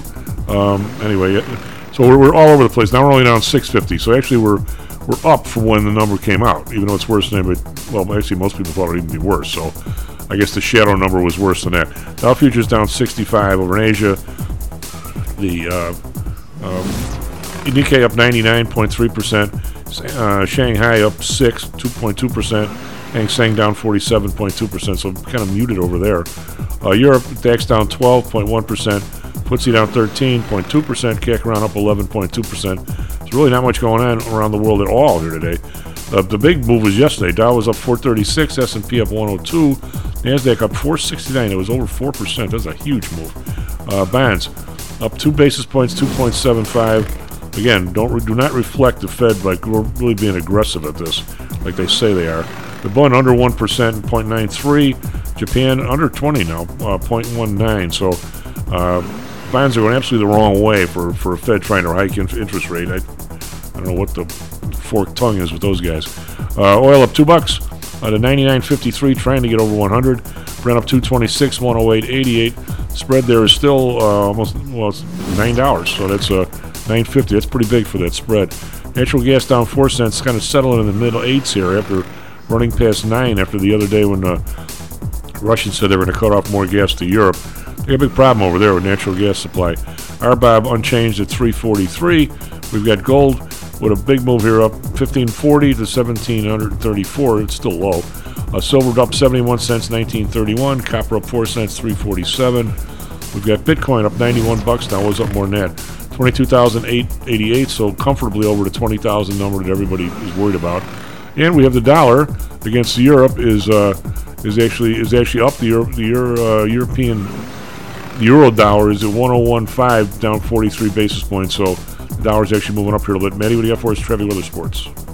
37 minutes past the hour. Good morning once again to everyone out there. We're still working on our biggest issue of the morning, and that's that the outbound Bishop Ford has been closed since about 4 o'clock this morning due to a fatal incident where a car struck a pedestrian on the expressway.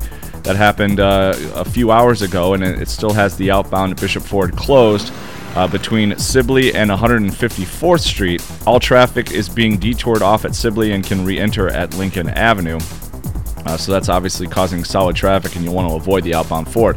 Inbound side is very slow due to Gaper delays as well. We did have an earlier 3-car crash on the inbound side right at that same area because of people looking over at the closure. That has been cleared, so that's good news. So the inbound side you can get through now, but very slow. So the Bishop Ford you want to avoid if you can this morning. I-57 and the Dan Ryan are looking okay. Traffic building steadily on the Stevenson and Eisenhower. Same for the Kennedy. Edens is all quiet. Lakeshore Drive has been quiet all morning. Weather today, clouds early. Could have some rain this morning before we clear off and turn into a nice day this afternoon. A high of 81. Right now it's overcast and 74 degrees downtown. For our Phoenix listeners, rain in the forecast down there as well and a high of 95. Right now it's mostly clear and 87.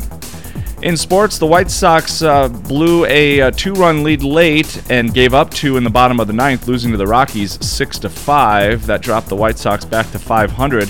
They're 3 games behind Minnesota in the AL Central. Cubs were off yesterday. They're in San Francisco tonight for an 8:45 Central Time first pitch. Cubs have won 6 in a row. Diamondbacks beat those same Giants 5-3. And lastly, the Bears, of course, reported to training camp this week up in Lake Forest. And today will be their first practice that's open to the public. So you can watch the boys practice at 10 a.m. this morning. Chief? They're not Bourbonnais anymore, right? They're up Correct. At Lake Forest. Yep, Hallis Hall. Why did they stop doing that? No COVID? I think they were looking for a reason to stop doing that, and maybe they used COVID as an excuse, or maybe they announced it before COVID. I can't remember, but it was announced that they were not going to renew their contract or whatever agreement they had with Bourbonnais, and they were just going to stay at their training camp because I think it's more convenient for them, and that's why. But they don't like staying in the dorms, right? They just stay at home, right? So yeah, they're allowing the players to just stay at home and get getting rid of that whole dorm experience for 2 weeks. I wonder if other teams are doing that as well. I think they are. I don't know that every team is doing it, but I think a lot of teams are moving away from the old school way of doing training camp for whatever reason. Who was up just north of Galena? There's a town up there. Wasn't that the Packers? Or was that Kansas City was up there? They used to scrimmage them once in a while? Yeah, I don't remember. I remember when the Bears were in Platteville, Wisconsin. Yeah. And I remember going to a training camp there once, and that was kind of cool. And then I went to Bourbonnais a few times. Well, there was somebody right near there in Platteville. They'd always just north of them. Yeah, it could have been the Packers. I don't remember. Hey, do we have Mr. Flanagan? We do. John, how are you? Tom. Maybe it's the work from home phenomenon, Tom. Maybe the Bears are picking up on their cues here. The Bears, they need some help. Well, it comes down, I guess, who are the X's and who are the O's, right, Matty? Yeah, I think they're pretty clear that this is a rebuilding year with the new staff and 20 new players coming in, and 11 new draft picks coming in. But you know, you also don't want to waste too much of your young quarterback's window. If he's as good as they think he is, and he's on his rookie contract, you want to put as many good players around him as possible and take advantage of that. And I think you can't rebuild much longer than one more year. Well, the cynics among us, and I read this article, I didn't write it, had to do with when you fire a coach, what you really do, you don't have any idea that the new coach will be better than the old coach, right? But what you do is you gain 2 more years of the fans where they let you go for 2 years before they start bitching at you again. There's no doubt about that. Same with the new GM. Yeah, same thing with the even a baseball manager or whatever type of thing, and instead of placing the blame kind of where it is. Does anybody really think that Joe Madden can't manage? I mean, really? I mean, you get to the top of that pyramid, it's not like people all know the X's and the O's. I mean, I think they do. Some guys are better than others, of course. But John, interesting stuff going on with the Fed and all these other people yesterday. But this GDP number, I don't know if you listened the other day when Hal was on, and Hal's been getting more. He's always been interesting, but he's kind of he's letting his hair down a little bit, Matt, for lack of a better term. And he was talking about, if you look at the nominal numbers versus the other stuff with the inflation and everything, he was, what did he say, John? He thought the real GDP number should be like -6 or something. Well, I think he's onto something, Tom. I don't know nobody's going to say that with any kind of megaphone these days. But, boy, it made me think. I think he really is right.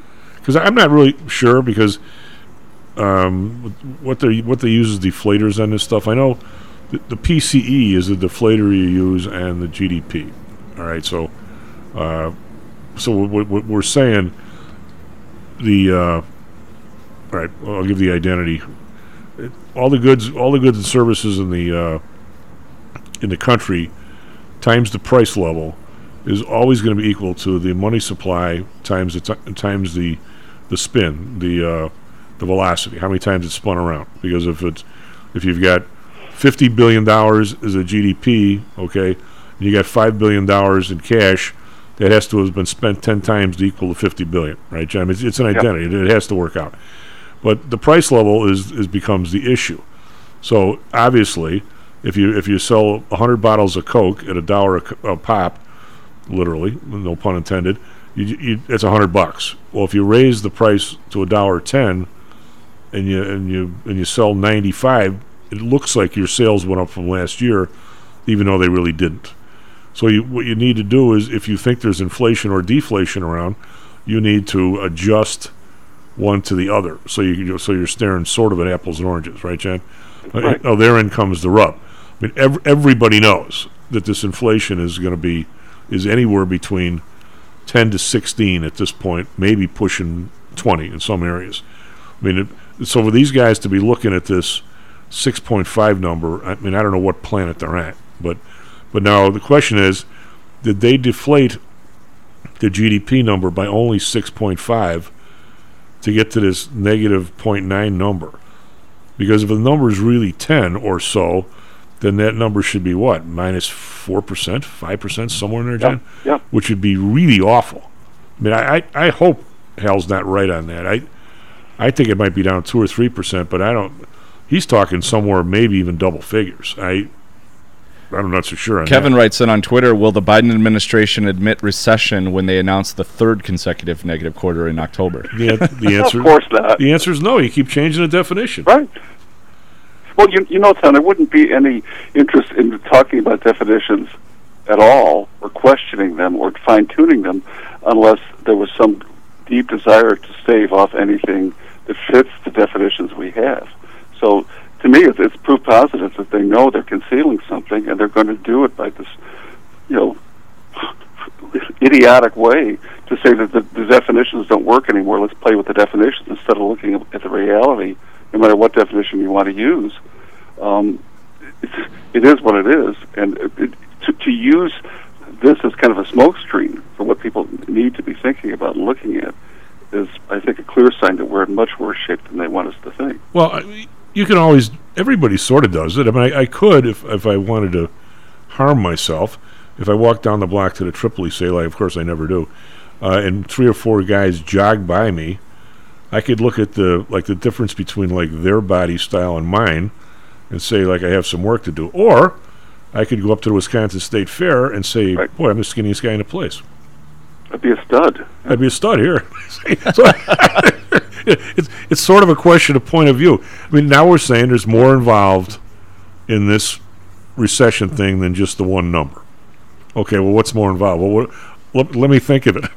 Whatever I think up to make sure we're positive, right? I mean, it's now 2 quarters of negative. Was that the world's best definition? No, but it was a definition, and now we've gotten rid of. Yeah. Well, you know what's going to become. It'll be a question of 2 consecutive quarters of negative growth up below a certain number. It'll be endlessly tweaking some kind of floor that, as long as we don't go this low, we're okay, and we shouldn't be worried. And let's think about something else. It's all going to be about masking the severity of something, and that's the only time you get people quibbling about this stuff, or trying to create some kind of climate that the definitions we have are somehow outdated and masking all the health that you don't notice if you use these conventional definitions. Well, Kevin is right. This is now Biden administration, and they're doing the same, answering the same question: how many fat people can dance on the head of a pin?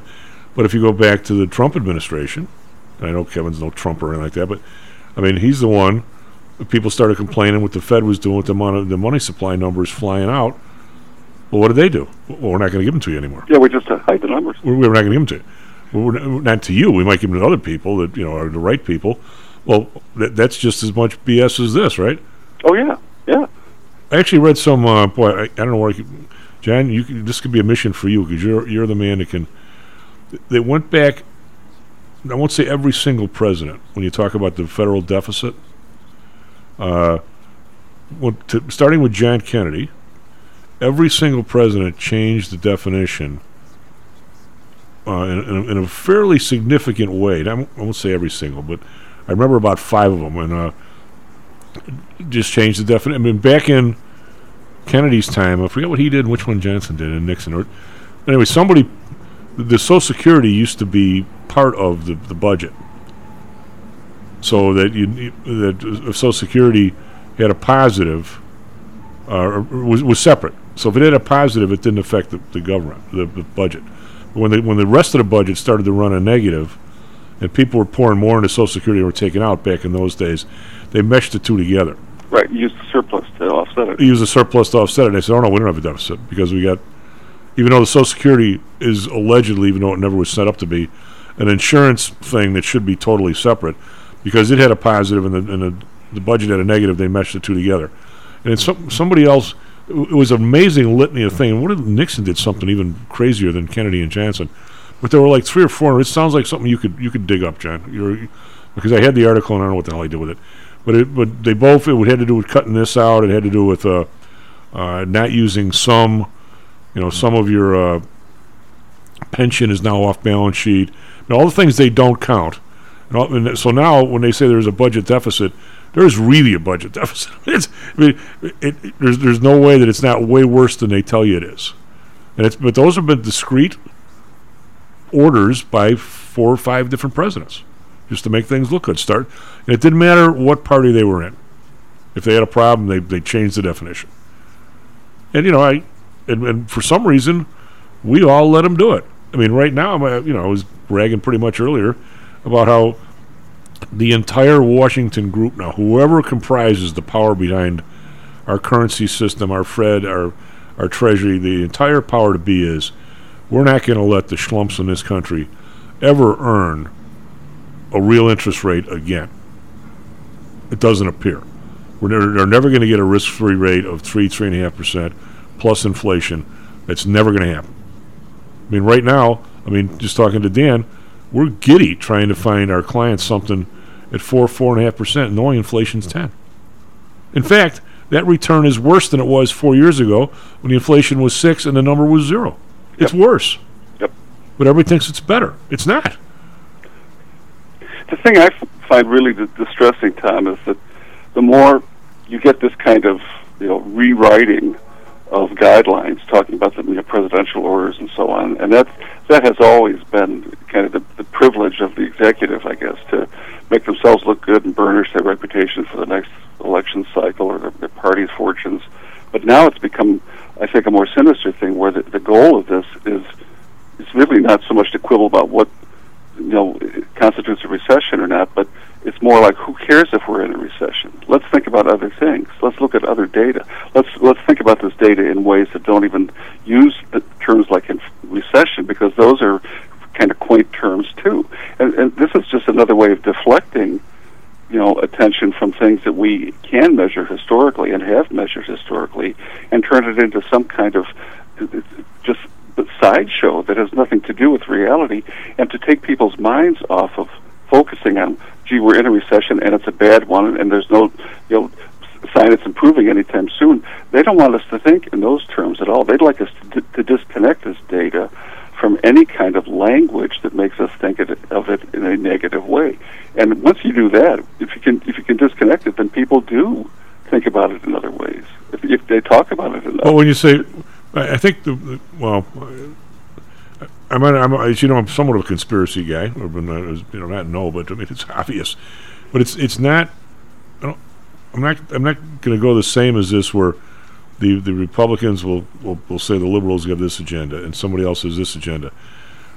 I honestly believe that, Jan, I don't know that there's, the Soroses of the world are pulling the puppet strings on people directly. But I do think that because of the concentration of money, and the federal government really is the only person now who has money. Even though they're borrowing it and printing it, that is the fountain of money. If you're not involved, you're in trouble. The only way you're keeping pace with this inflation is to have a government contract, it seems. Right. But I don't know, were you driving around yesterday, because my fine truck is in the garage, the Fix-It garage. I'm driving back, and they're talking about they can now start this road work again because the Society of, was it operating engineers, the guys who run all the stuff in the gravel pits that get all the, crush the stone for the aggregate, for the concrete, blah, blah, blah. These guys just finished their strike, and they didn't say how many years the contract is. I'm going to guess 3 years. I mean, John, you know more about labor law than me. It's got to be at least 3 years, you would think. So let's say it's 3 years. They just got a contract that's going to give them a 16% raise over the life of the contract. I almost crashed the car. I'm like, why don't these people hire me as a consultant? It needs to be 16% plus cost of living. Right. At the end of 3 years, they're behind it. They're behind the. Why would you sign a contract gives your people less money at the end of 3 years than they've got? Doesn't any? Obviously, the mentality of what an inflationary time period is like, you and I have, because we remember these new people. Don't they? Maddie, would you sign a contract like that? Would your guys even think about an escalation clause in a contract? I'm going to say maybe not, because you never saw it. I guarantee it didn't come up in the negotiations. How can it not? won't become part of the way the contract is sold to its rank and file, because I assume there's enough, there should be enough intelligent people to say, let's compare percentages here. What's my dollar worth next year given this inflation? Forget about what the increase is. Let's just look at what I'm getting now and how much more in the hole I'll be a year from now. Where's the additional money to bring me back up to where I was on January 1, 2022 when 2023 comes around? And none of these labor contracts are going to have that in there, because neither side of the table is willing to swallow exactly what the numbers would have to be.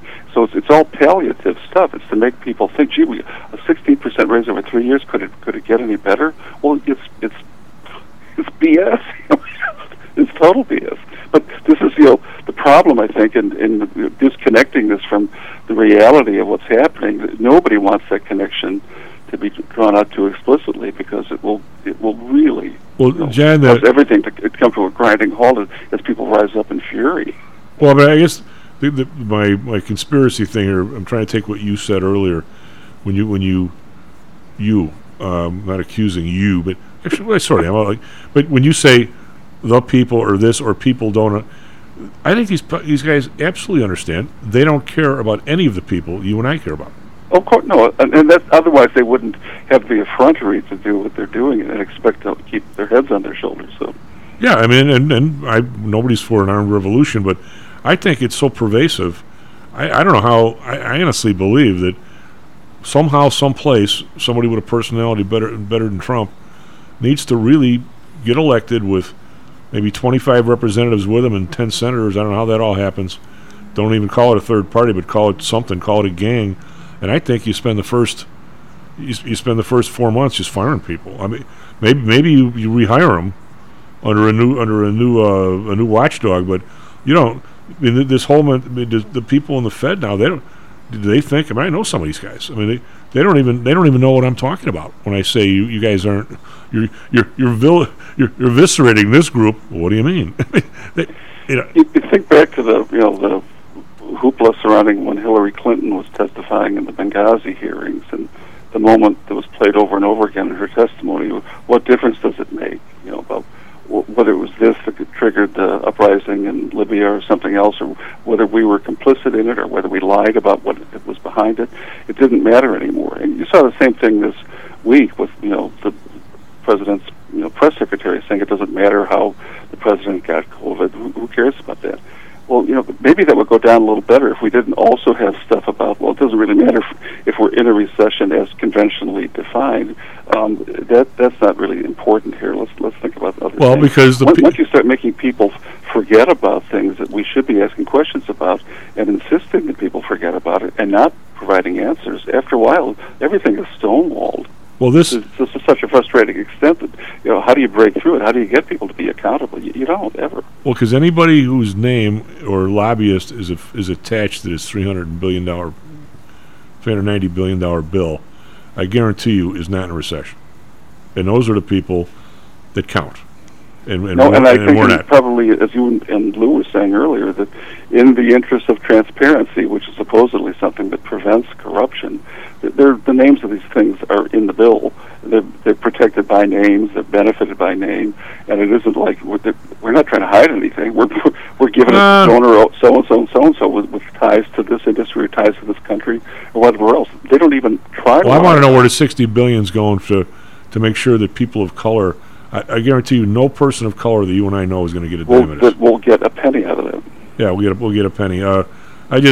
What I would like to have seen, yesterday, Jay Powell to stand up and say, "We understand you guys are at this $390 billion bill. I'm not. You better tax for it, or you better borrow it, because I'm not giving you a dime."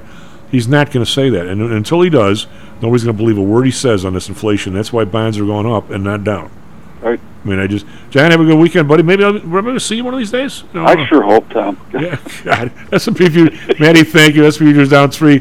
S&P futures down 38. Matty, if John came out to play, maybe you can stop by for a beer some night. You never know. Absolutely. Well, anyway, have a nice Thursday. We'll be back tomorrow, Stocks and Jocks. What did we learn, Palmer? I don't know, sir. I don't know either. I guess we learned not to do it again.